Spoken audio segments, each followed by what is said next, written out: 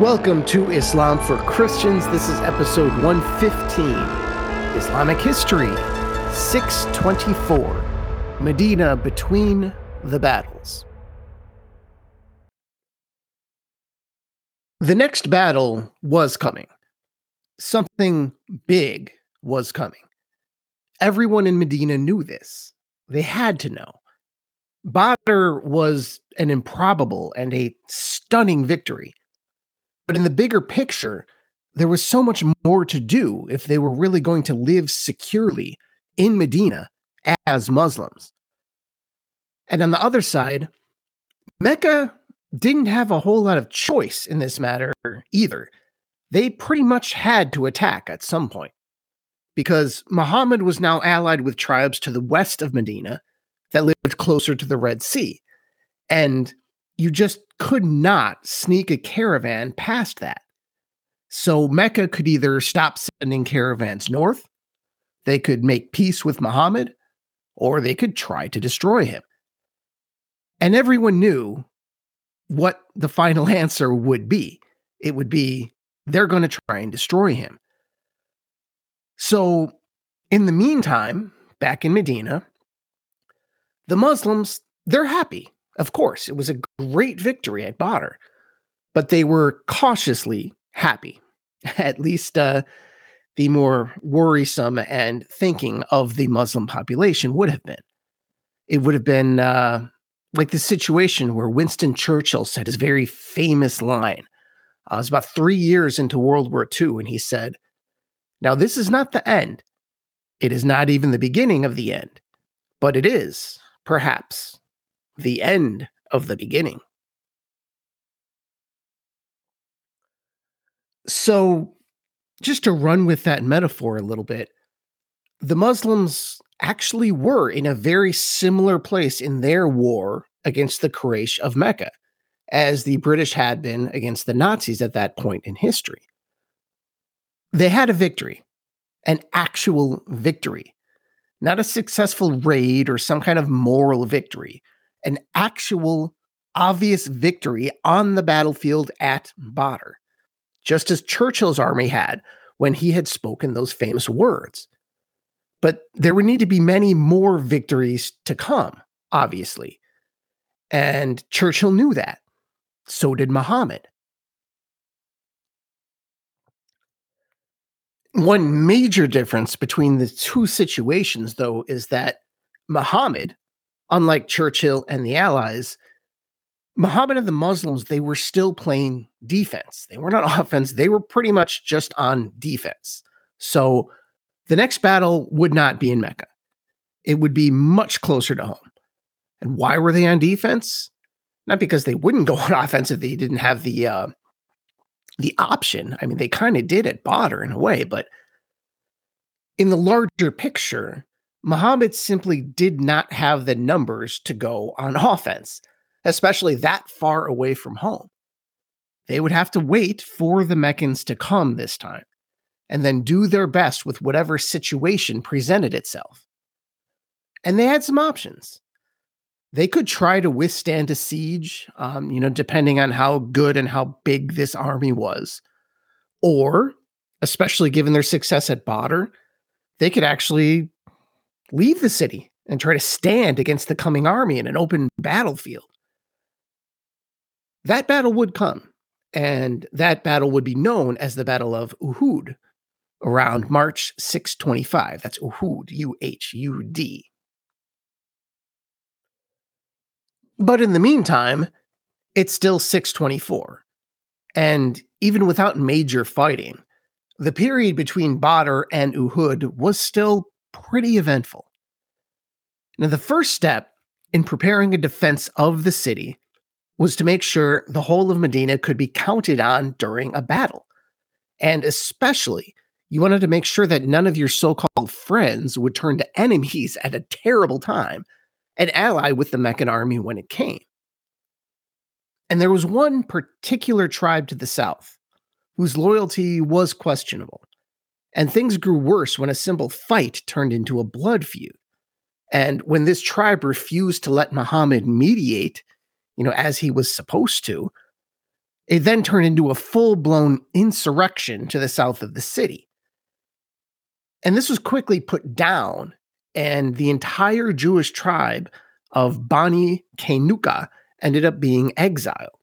So Muhammad lost some potential soldiers, but at a strategic level or a tactical level, it was a plus for Muhammad's military situation because that was one internal enemy and one in a very strategic position that was taken off the table before the battle even happened.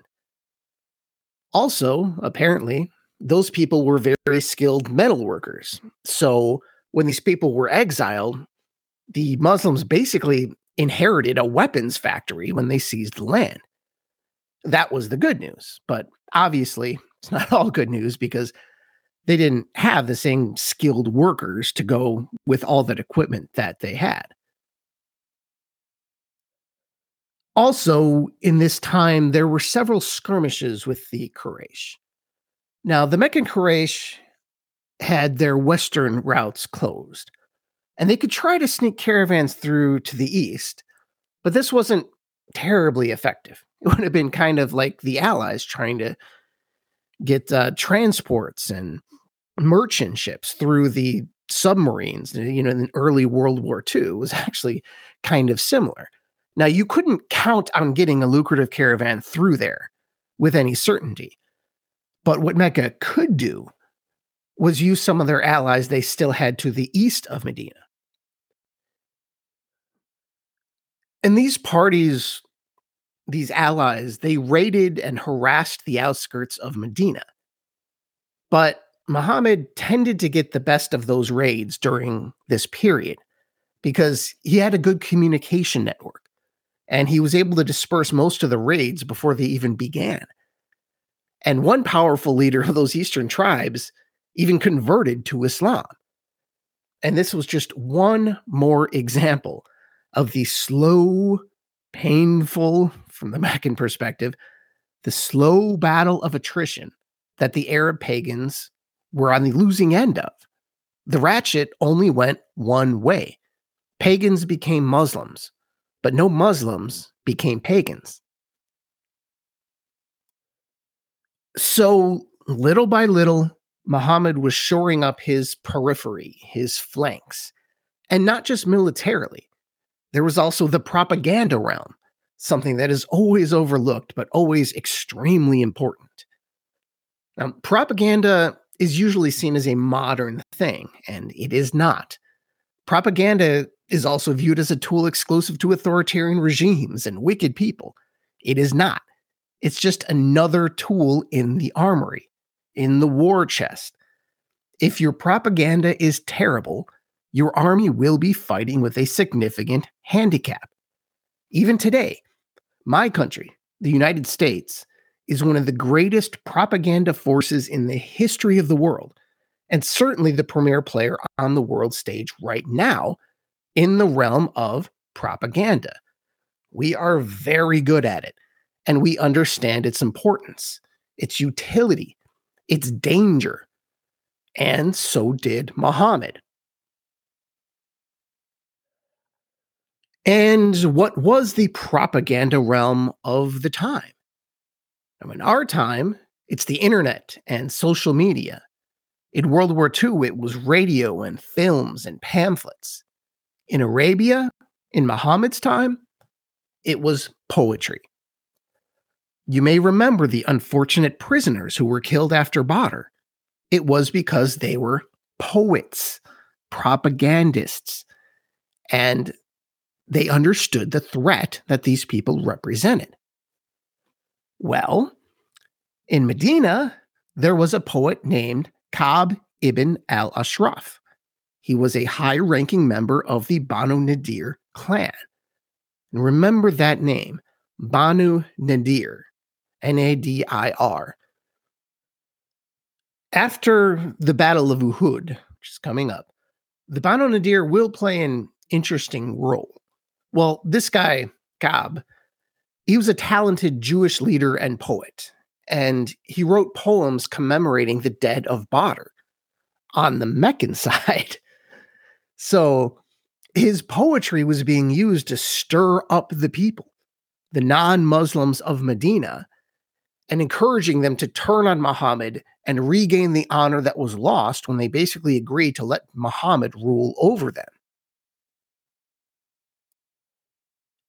Now, a large part of what made this poet effective was not just its poetry, it's that what he was saying was actually pretty logical. So he wasn't just stirring up people out of nothing.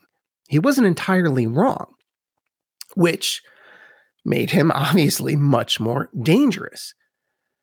The element of truth in what he was writing is he's saying, hey, what quarrel do we, the non Muslims of Medina, have with the Quraysh?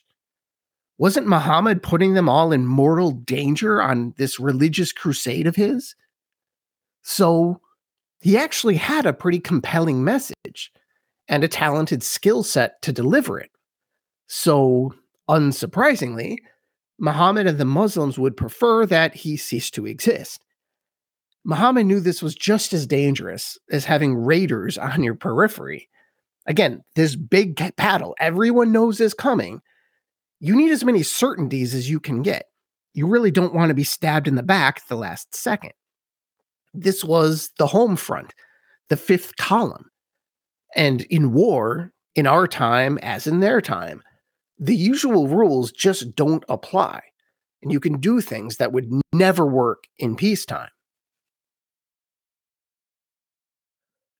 For example, my country still has some mind-bogglingly oppressive laws on the books, and not coincidentally, they were all created during a war. So even we, a country founded on freedom, even we just chuck out the Constitution when the bombs start flying. It doesn't mean anything anymore. Just like Abraham Lincoln suspended habeas corpus during the Civil War, there was the Espionage Act in World War I, the internment of Japanese Americans in World War II, the Patriot Act after 9/11. And that's still a thing because governments, obviously, do not like to relinquish power even when the bombs stop flying. And this is all over the place. Really, America is probably the most light-handed when it comes to these things. In other countries, it's way, way worse. As in, hey, it's wartime. Do what I say or my thugs will kill you. That's much more common. But it is just a war thing. This is a universal thing. Very few are immune to this phenomena. And you will start seeing this in the early Muslim community as we go on. Fear and war do not often combine for flattering moments. Muhammad certainly was not immune to any of this either. And this guy, this Jewish poet of the Banu Nadir, he clearly had Muhammad a bit spooked. And in some versions of the story, this guy was actively gathering soldiers for some kind of mutiny. Now, in other versions, he was killed just because of his propaganda. Now, which one is true? Who knows? It's impossible to decipher the motivations of all the people telling the story. This is a very common thing, and it's a cop-out, I know, but that's history. I don't know. If you're certain about history, it means you need to learn a little bit more about history. Okay, so the story goes. Some of Muhammad's followers had a plan to kill this poet, Ka'b, but they were worried about telling Muhammad because the plan that they had involved very un-Islamic things, such as lying and deceit. But this is war. The rules are different. For Americans and Muslims and everyone who has ever lived, this has been the case, like I've been trying to say. So, Muhammad, understanding this, said, it's okay to lie. Deceit is permissible in war. So the plan is hatched and then executed. And the men, I think it was 4 or 5 men, they approach Ka'b, telling him they want to defect. So they go off for a walk together, presumably to talk about their defection from the Muslim ranks. And when he's off, unprotected by himself, they kill him. So Cobb is dead. And unsurprisingly, the tribe did not like this, the Banu Nadir. Muslims or not, they thought this was way out of bounds, at least from their point of view. Muhammad claimed he had broken the constitution, talking about Cobb here. This Muhammad claimed that this poet had broken the constitution of Medina by offering support to the Quraysh, which is a pretty good claim. It's arguably true. Really, at what point is it incitement? There's really is some gray area here, because from Muhammad's perspective, do you really wait for the Quraysh to come and for him and his supporters to join them in the fight, to join the Meccans, that is, and to really possibly stab them in the back? Do you wait for that before you move against him? Did he have enough to really decree that Cobb was supporting the Meccans? Maybe, maybe not.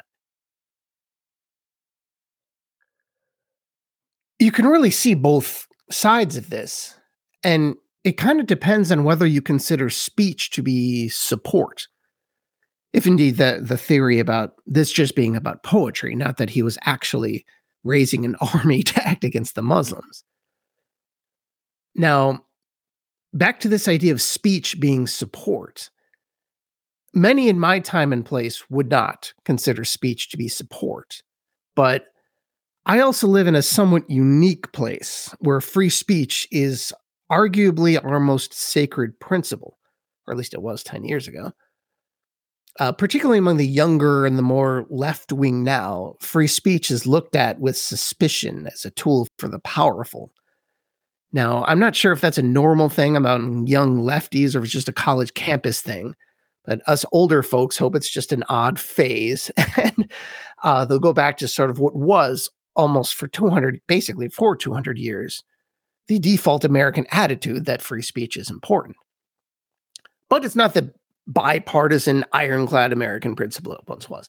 Anyway, I'm getting way off track here. This is about Muhammad.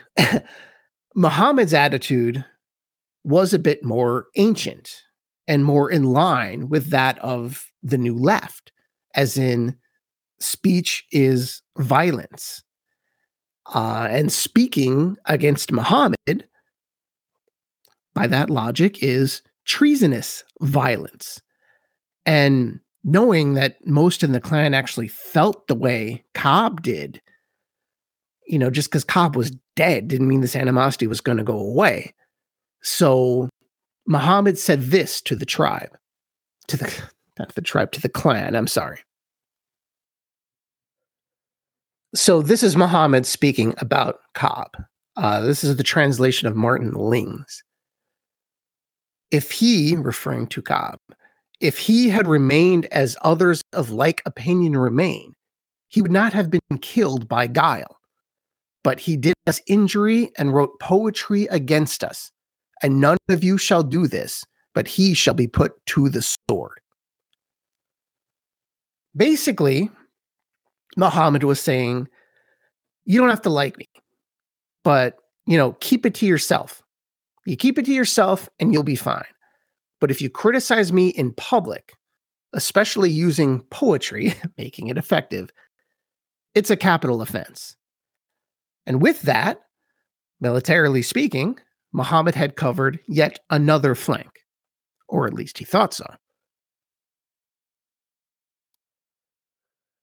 Overall, Muhammad was doing pretty well. He was adding allies and bringing in more people.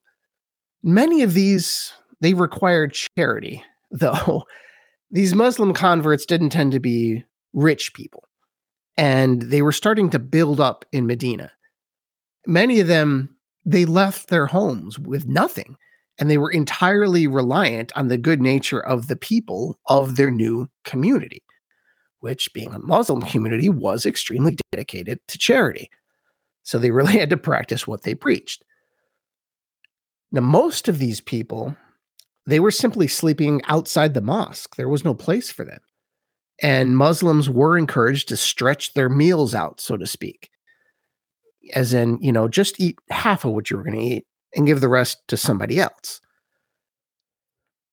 They were stretching out their meals, trying to stretch out their food supply to take what would normally feed 500 and feed 1,000 with it.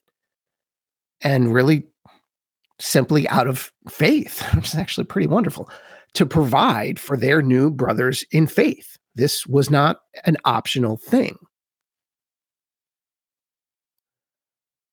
And then there was also Muhammad's family situation, which would change considerably between Badr and Uhud. Now, as I've talked about before, Muhammad lost an appalling amount of his own children. And in this period, it would be his daughter, Ruqayya. She was in her 20s and she died from an unknown illness. And she died pretty much at almost the moment the Muslims won the Battle of Badr. She had been married to Uthman. If you recognize that name, he would later be the third caliph. So, what killed her? No way to know, really. It's just a reality of the ancient world. So, Muhammad lost a daughter during this period, and he also added 2 more wives. This would take his total to 4, which would later on be the maximum allowable by Islamic law. Muhammad's third wife, joining Sauda and Aisha, would be Hafsa bint Umar. Now, when you hear bint, that just means daughter of, just like Ibn means son of. Hafsa bint Umar was, as the name would suggest, the daughter of Umar, which was important. This meant that Muhammad was now married to the daughters of both Abu Bakr and Umar, who would be, later on, caliphs number 1 and caliph number 2. But this wasn't just to cement a bond with Umar. Hafsa was a widow. Her husband had been killed at Badr. And you'll see this as a recurring pattern. Muhammad's wives, pretty much everyone besides Aisha, they were widowed or divorced before they became Muhammad's wife. And then wife number 4, Zainab bint Khuzaimah. Now, this Zainab is not to be confused with another Zainab that Muhammad would later marry. That would be Zainab bint Jahsh. We're talking about Zainab number 1. Now, Zainab number 2 will be a very, very interesting story when we get to it, but we're not there yet. This is Zainab number 1. She was also a widow of Badr. Zainab wasn't connected, but she was known to be a very good person. By connected, I mean like socially connected, of high social or economic status. But she was known as a very good person and extremely generous and mindful of the poor. Muhammad likely married her as an act of charity, actually, although she was still quite young, just as Hafsa was. But she would only be Muhammad's wife for a few months, and she fell ill and died in early 625. Again, of what? I mean, who knows? It's a harsh world, the ancient world. And there would be another huge marriage as well. Actually, one way larger than any of Muhammad's marriages at this time. This was when Ali married Fatima. Now, Ali, I hope you know. His Muhammad's cousin, son-in-law, great warrior, clear Muslim leader. And Fatima is Muhammad's daughter. Now, Ali and Fatima, they were close in age, although Ali was a bit reluctant to go through with this marriage because he was young and in his mind, he had almost nothing to offer compared to the 2 other prominent Muslim men who had asked to marry Fatima, that being Abu Bakr and Umar. Now, either one would have made sense. Umar's daughter had just married Muhammad, and Aisha, Muhammad's extremely young second wife, was the daughter of Abu Bakr. Now, the choice of Ali must have been infuriating to both of them, particularly to Abu Bakr. I mean, he gave his young daughter in marriage to an old man. Muhammad couldn't return the favor, but he chose Ali, later saying that God had made the choice. And the whole notion of God choosing this marriage would later become extremely important in what would become Shia Islam. And these two would be a new power couple, sort of the Mary and Joseph of Islam, certainly of Shia Islam. Now, Shiism, it wouldn't arrive for a few more centuries, but soon Fatima would give birth to Hassan, who would be the second in a long line of imams of the Shia faith. So, this inter-battle period was not just people resting and preparing for war, it was a time of great change.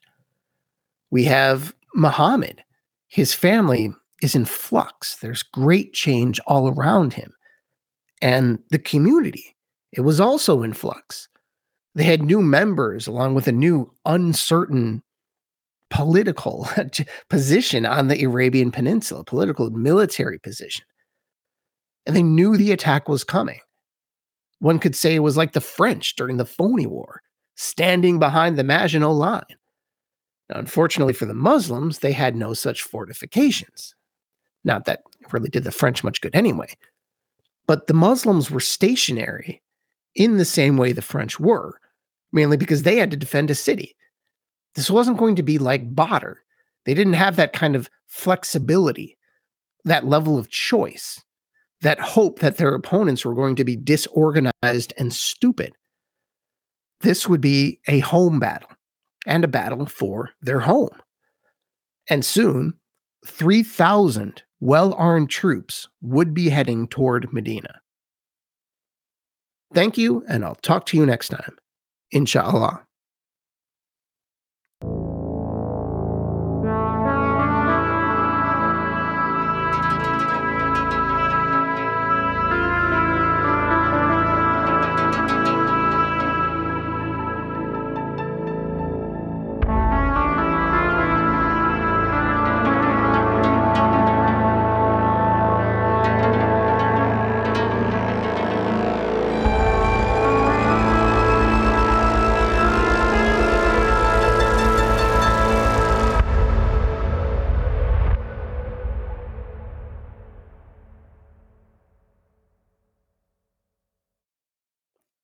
Thank you for listening to Islam for Christians. Please subscribe wherever you get your podcasts.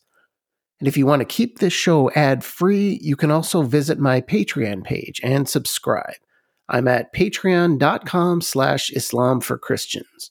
That's patreon.com/Islam for Christians.